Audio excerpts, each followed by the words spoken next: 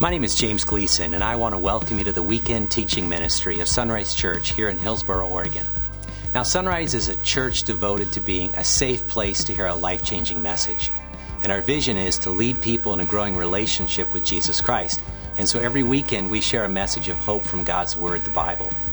Now, if you'd like to know more about discovering and growing in a relationship with the God who loves you, please take a moment to visit our website at www.isunrise.com.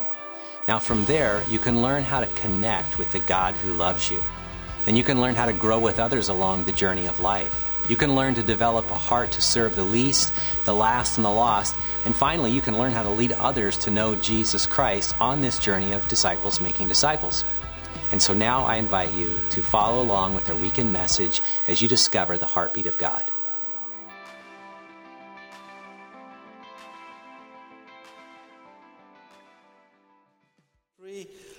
What we're doing tonight is continuing in a message series from the book of Acts. Last week we heard from Pastor James from Acts chapter 13, and the mission is going started with Jerusalem. It's going out to the outskirts of Jerusalem, to Judea, and then now it is reaching to the Gentile land. So let me read from the scripture portion for this evening. Acts chapter 13, verses 26 through 31 and 38 through 39.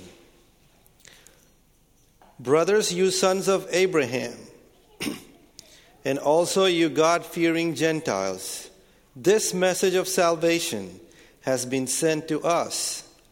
The people in Jerusalem and their leaders did not recognize Jesus as the one the prophets had spoken about. Instead, they condemned him.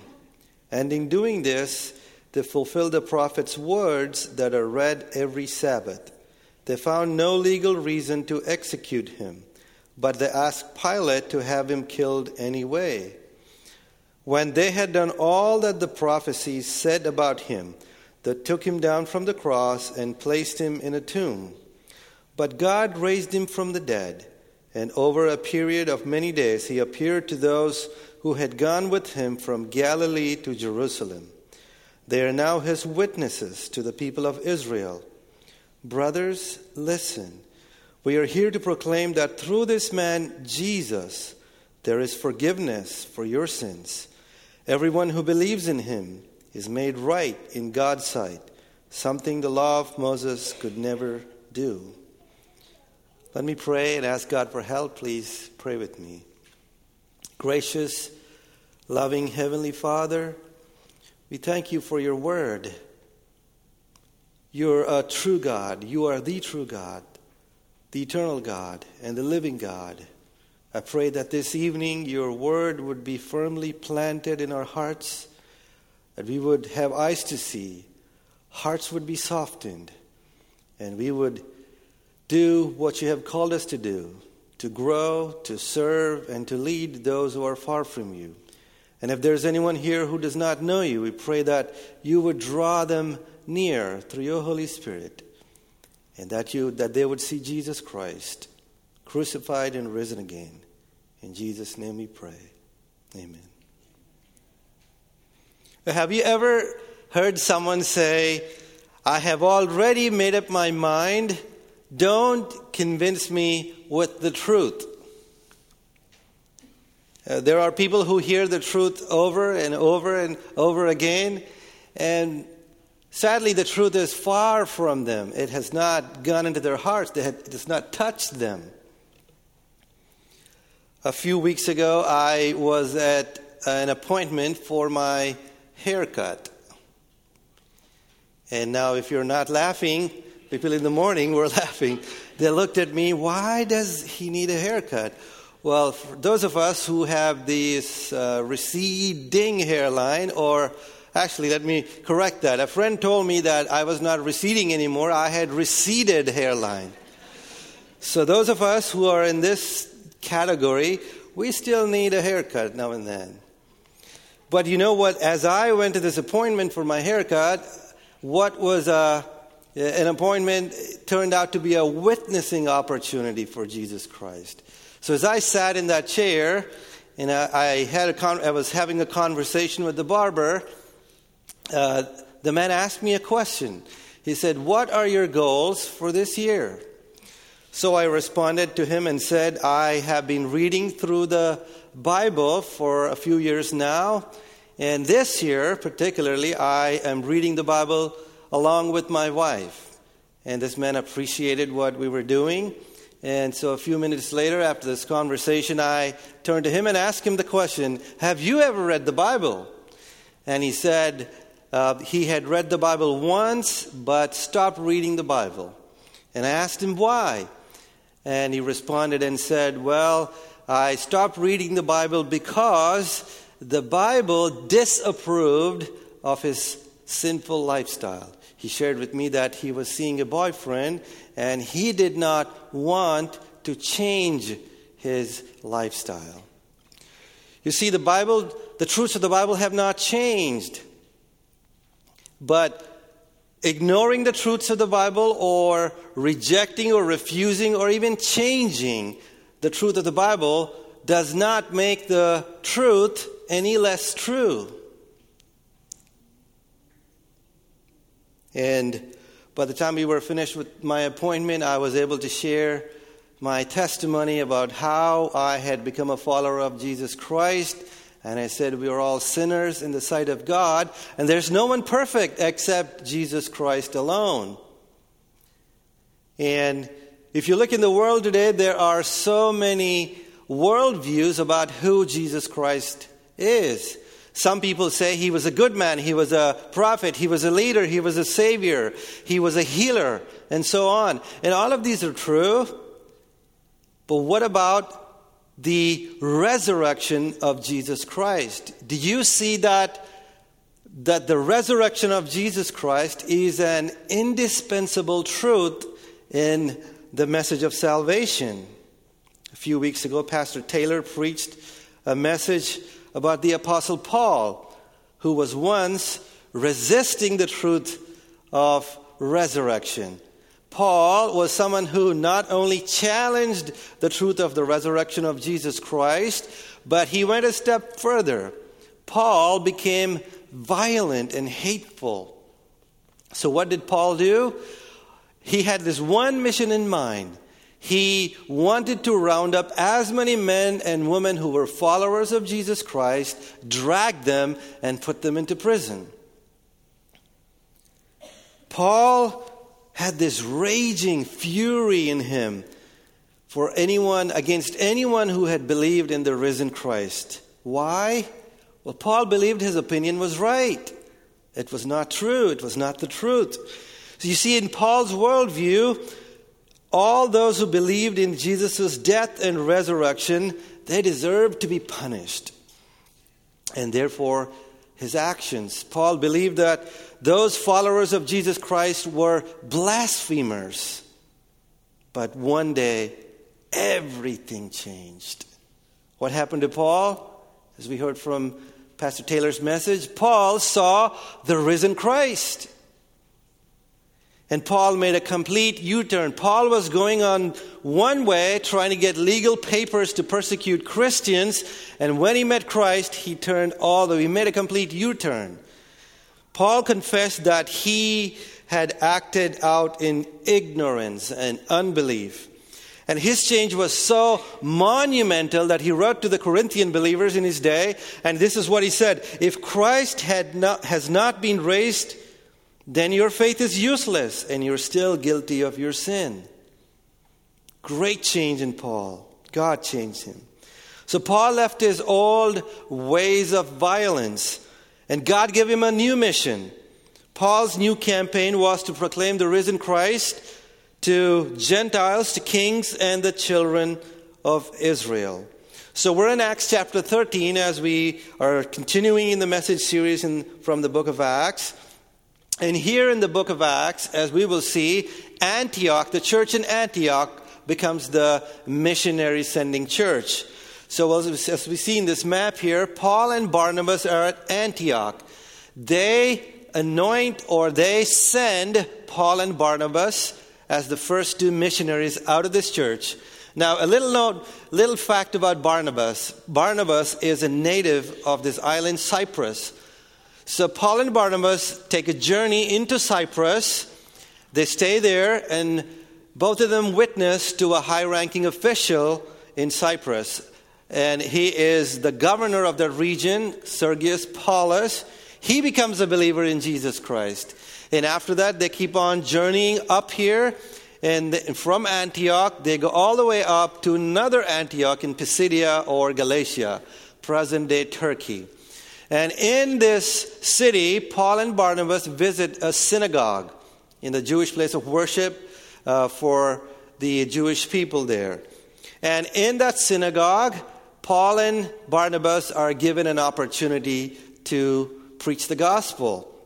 Now, let me just share what happens in a first century synagogue service. Number one, it has a recitation of the Shema, and it has prayers or blessings, a reading from the law, a reading from one of the prophets, and then someone from the congregation, a competent Jew, is invited to address the gathering. And then the service closes with a benediction. So as Paul and Barnabas are in the synagogue, when the time comes to invite a Jew to address the gathering, Paul and Barnabas are invited to give a speech. So Paul gives a speech to the people who are gathered there. There are two groups of people, the Jewish people and the God-fearing Gentiles. So if you want to look at the whole text of Paul's speech, verses 16 through 41 will give you the whole text. But the heart of his message is really from verses 26 through 31. Let's look at verses 26 again, 26 to 29. Brothers, you sons of Abraham, and also you God-fearing Gentiles, this message of salvation has been sent to us. Well, what is Paul saying here? Paul is addressing the crowd, the gathering, and saying that this message of salvation has been received by them. It came to him and the other people who are the followers of Jesus Christ, Peter, James, John, and the 12. But what Paul is saying is also that the leaders in Jerusalem and the people in Jerusalem did not receive the message. Now, why did they not receive the message of salvation? Paul gives a reason. Paul says that the leaders and people in Jerusalem were ignorant. You see, Jesus, when he started his ministry, he was doing his ministry in public. He healed people. He went town to town to preach the gospel message. He healed people. He raised people from the dead. Everyone saw him in public, not the leaders and not the people in Jerusalem. They did not recognize Jesus as the Messiah. The Old Testament prophets talked about a Messiah who would come, but the leaders did not see him. However, they did not stop there. In their ignorance, they condemned Jesus, and they found him innocent. So they went to Pilate and crucified him. And not only did they crucify him, they wanted to make sure he was dead. So what did they do to Jesus? They took his body down from the cross and they buried him and put him in a tomb. Do you know what they missed? They were actually fulfilling the plan of God. This was all according to God's plan. This was according to Scripture. Now, if you think that the death of Jesus, the burial of Jesus was according to God's plan, what Paul is now going to say is even more astounding for a first century Jew. Let's look at verses 30 through 31. But God raised him from the dead, and over a period of many days he appeared to those who had gone with him from Galilee to Jerusalem. They are now his witnesses to the people of Israel. Friends, this is the message of salvation. The people and leaders in Jerusalem were ignorant about who Jesus was. And in their ignorance, they condemned Jesus. They crucified Jesus. They killed Jesus. And they took the body and they buried Jesus. And they put him in a tomb. They even sought after Roman soldiers to guard the tomb. But God raised him from the dead. This is the message of salvation. Not for Jews only, but for all the people. Remember I said there were two categories of people, Jewish people and Gentiles. In Paul's view, there are only two categories of people. If you're not a Jew, you're a Gentile. And it doesn't matter what nationality, what ethnicity, what skin color, what background you're from. If you're not a Jew, you're a Gentile. And this is God's view as well. God sent this message to the fathers, the Jewish fathers. And it came to them, it came to Jerusalem. And now it is going out to Gentile land, to us. And 2,000 years later, it has come to us. This is the message of salvation.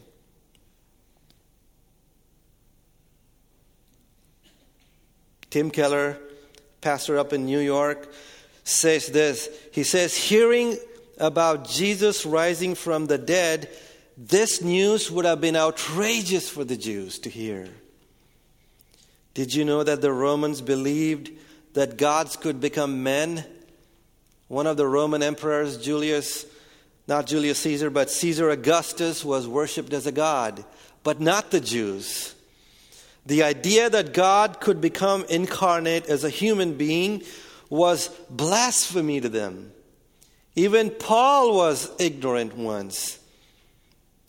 However, if you notice, Paul does not just say that Jesus rose from the dead. He doesn't stop there. He offers them proof of the risen Christ. Verse 31, Paul is saying that Jesus appeared to more than 500 people after the resurrection. In 1 Corinthians 15, he offers even a little more detail. He says there are more than 500 people. And Paul actually uses the word raised or resurrection at least 15 times. What is Paul trying to do? He wants to make sure that his audience does not miss the truth of the resurrection. In Hinduism, the religion of my native country, incarnation is not a new doctrine. Many people believe even today that some of their religious gurus or leaders are incarnations of their gods and deities. And I find this very hard to believe. Here's why. No one has seen the god or deity they are incarnating. But you see here, Paul is offering them proof. He's saying that there are 500, more than 500 people in his time who are still alive, that they could go and talk to them because they had seen Jesus die and rise again from the dead. They could go and talk and verify if the account of resurrection was true.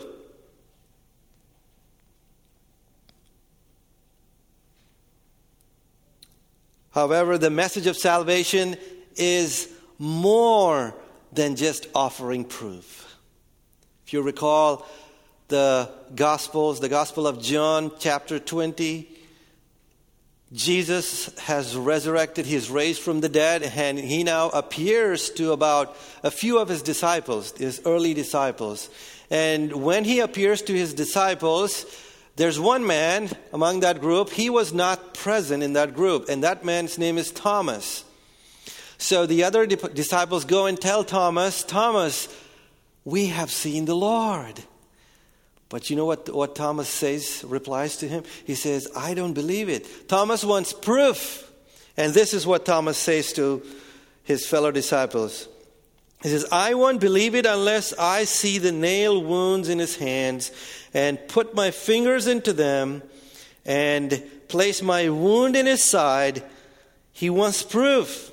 And you know what happens 8 days later? Jesus appears to Thomas, and Jesus tells Thomas, put your finger here, Thomas, and look at my hands. Put your hand into the wound in my side. You know how Thomas replies to Jesus? He's convicted of his unbelief. He looks at Jesus and says, my Lord and my God. Thomas rightly calls Jesus his Lord and God. He is your Lord and your God, and my Lord. But Jesus is not done with Thomas yet. He receives a little upbraiding. Jesus can give you and I 1,000 proofs. He is God. He can do that anytime. He has the power and ability to do that anytime. But Jesus puts a lot into believing, into belief, into faith. So here's what Jesus tells Thomas. Thomas, you believe because you have seen me. Don't be faithless any longer. Believe. Let me summarize what we just saw. The resurrection of Jesus was foretold. So observation number 1, this was according to Scripture. Psalm 16 verse 10, for you will not leave my soul among the dead or allow your Holy One to rot in the grave. This was the promise. This was the foretelling of Scripture, that someone would come, a Messiah would come, and he would not be dead. This was foretelling, foretold. Scripture, the resurrection of Jesus was foretold. Second observation, the resurrection of Jesus was a fact. Jesus, the risen Christ, was seen by more than 500 believers at one time. This was a fact. Observation number 3, the resurrection of Jesus was fulfillment of Scripture. Jesus, when he was raised again from the dead, he told his disciples that everything that was written about him in the law of Moses, in the prophets, and in the Psalms has been fulfilled in him. But do you know this is also your fulfillment if you're a believer in Jesus Christ? This will be your fulfillment as well. You don't have to fear death. You don't have to fear the payoff for sin. Because of the death and resurrection of Jesus Christ, you have hope. Paul says, it's not just in this life that we have hope. We have hope in the life to come also. And many times when we lose our loved ones, that if they're followers of Jesus Christ, we don't have to grieve because they have hope too. We do not grieve as much as though we don't have hope. We have hope because of the resurrection of Jesus Christ. And one day, you and I will get a new body. No more aches, no more joint pains, no more backaches, no more surgeries, new bodies, no more sorrow, no more pain, no more tears. Do you not want that? Brand new body, just like the resurrected body of Jesus Christ. That is your hope. That is my hope. Every gospel presentation in the book of Acts has 2 elements.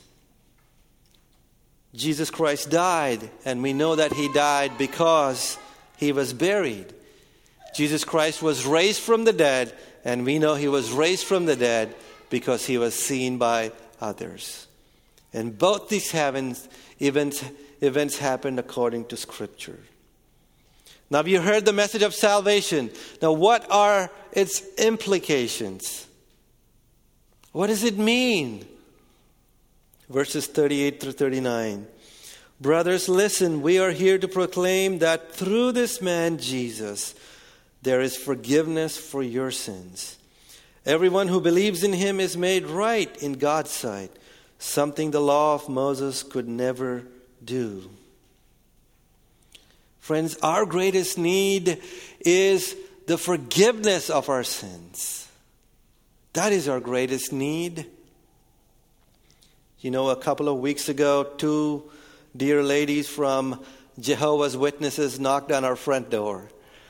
And we had a conversation, and these dear ladies kept insisting that Jesus was not God. And I had an opportunity to share the gospel or share a gospel story. And I asked them, could I share a story from the Gospel of Mark? So I brought my Bible and I opened the Bible and I shared from Mark chapter 2. And you see the story about a man who was paralyzed and who wanted to be healed by Jesus Christ. And he was brought to the place where Jesus was teaching. And there was no room in that a large room perhaps, and he was lowered by his 4 friends. Do you know what Jesus said? The first thing that Jesus said to the paralyzed man, he looks at this paralyzed man and tells him, "My child, your sins are forgiven." And you know, there are so many religious leaders and Jews in that room, and these guys are so offended by what Jesus said. And they start murmuring in their hearts. And they say this in their hearts. What is he saying? This is blasphemy. Only God can forgive sins. Yes, Jesus alone. Jesus is able to forgive sins. So I shared with these 2 dear ladies that Jesus can forgive sins. He is God incarnate in human flesh. The ladies had no response. And they have not knocked on my door since.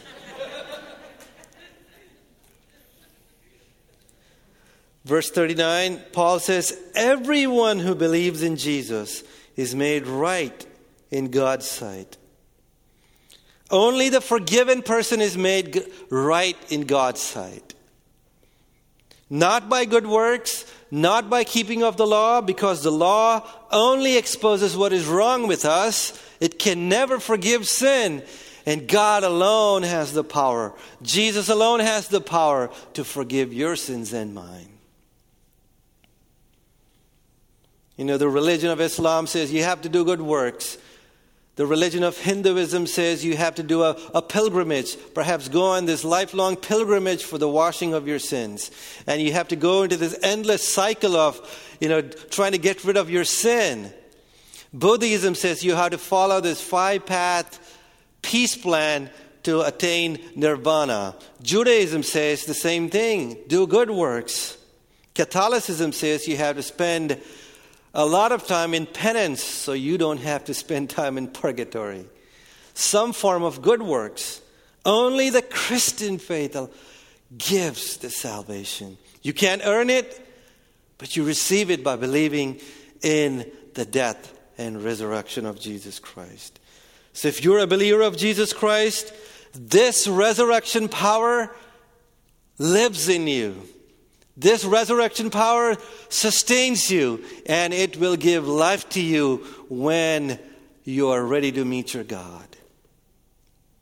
One day we will be in God's presence if you're a believer and a follower of Jesus Christ. Not because of what you did, because of what Jesus did. We have this living hope. Paul said, the Spirit of God who raised Jesus from the dead lives in you. And just as God raised Christ Jesus from the dead, He will give life to your mortal bodies by this same Spirit living within you. I have a question. So if God's Spirit lives within you, what stops you from being a witness for Jesus Christ? What stops you?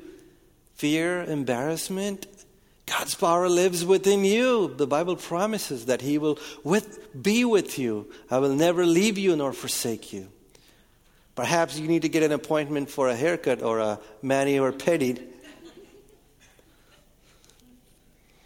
And if you have never experienced this resurrection power of Jesus Christ, today is your day.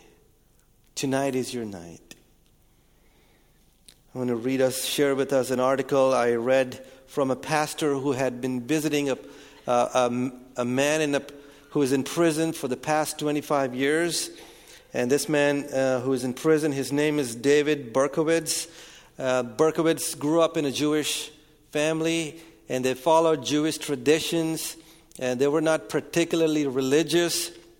But in the year 1978, Berkowitz was sentenced to 300 years in prison for murder. And about 10 years into his sentence, a fellow prisoner, an inmate, urged him to read the book of Psalms in the Bible. So Berkowitz resonated with the anguish and depression of the psalmist. And one night he was reading the book of Psalms, and he particularly was reading Psalm 34. And this is what it said in verse 6. This poor man cried, and the Lord heard him. and saved him out of all his troubles. And when he read this verse, Berkowitz began to cry. He turned off his cell light so other inmates could not see him. And this man prayed this prayer. And I quote, "I got down by my bunk like a little kid in the dark. I said, 'Jesus, I don't know who you are. I don't know if you have any interest in me. I don't know if you hate me or what. But I just want you to know how sorry I am for the things I have done wrong. How I hurt people. How I hurt my family.' And I just cried and cried." And as this pastor writes, this man found forgiveness that night. Now he is still serving time in prison, and he probably will for the rest of his life. But this pastor writes that when he met him, this man in prison found forgiveness with God. He's still so thankful that God has had mercy upon him. How wonderful. Well, you see, no one is beyond God's reach. No one is beyond the forgiveness and mercy that Jesus alone offers. The Bible says that God does not wish that any should perish, but that all should come to repentance. So friend, I do not know what kind of prison you're in a prison of believing in lies or half-truths. Whatever your prison might be, the good news is Jesus came to set the captives free. He wants to set you free if you have never believed in the death and resurrection of Jesus Christ. You may have heard the truth week after week. You have heard the facts. You have seen the evidence that God's word is true. And perhaps you have resisted the truth of God's word. You have ignored it. Perhaps even you have changed it according to your own sinful choices and preferences. You don't have to do that anymore. You don't have to live a life believing lies and half-truths. God wants to set you free. He wants to make you a new creation. He wants to give you eternal life. God never lies. His promises will come true. The Bible says that living without Christ is like living in death. Whoever has the Son has life, and whoever does not have the Son does not have life. So if you have never believed in the death and resurrection of Jesus Christ, this evening is your evening, and this is what God commands you to do, not I. God invites you to humble yourself, and He asks you to make a U-turn and believe. Is that too hard? God says, believe and turn from yourself and start believing in the gospel of Jesus Christ. Your self-effort, your good works, they will not save you. They are like striving after the wind. The Bible says, if you openly declare that Jesus is Lord and believe in your heart that God raised Him from the dead, you will be saved. For it is by believing in your heart that you are made right with God, and it is by openly declaring your faith that you are saved. Friend, are you saved? Don't go home without Jesus. Will you call on Him? Your life will never be the same. Let's pray. Let us ask God. Let's bow our heads and close our eyes and ask Him. And pray this prayer if you want to believe in this Lord Jesus Christ. Christ alone can save, and He alone will fulfill His promise. Pray this prayer if you desire to believe in Him for eternal life. Jesus Christ, I confess I am a sinner. I have not followed your ways. My choices, my preferences are not according to your ways. Forgive me of my sin. I thank you. You're a wonderful Savior. Give me new life. I believe in my heart that you have been raised from the dead. I believe that you have died for my sin. Come into my heart, change my heart, and give me this new life. In your name I pray.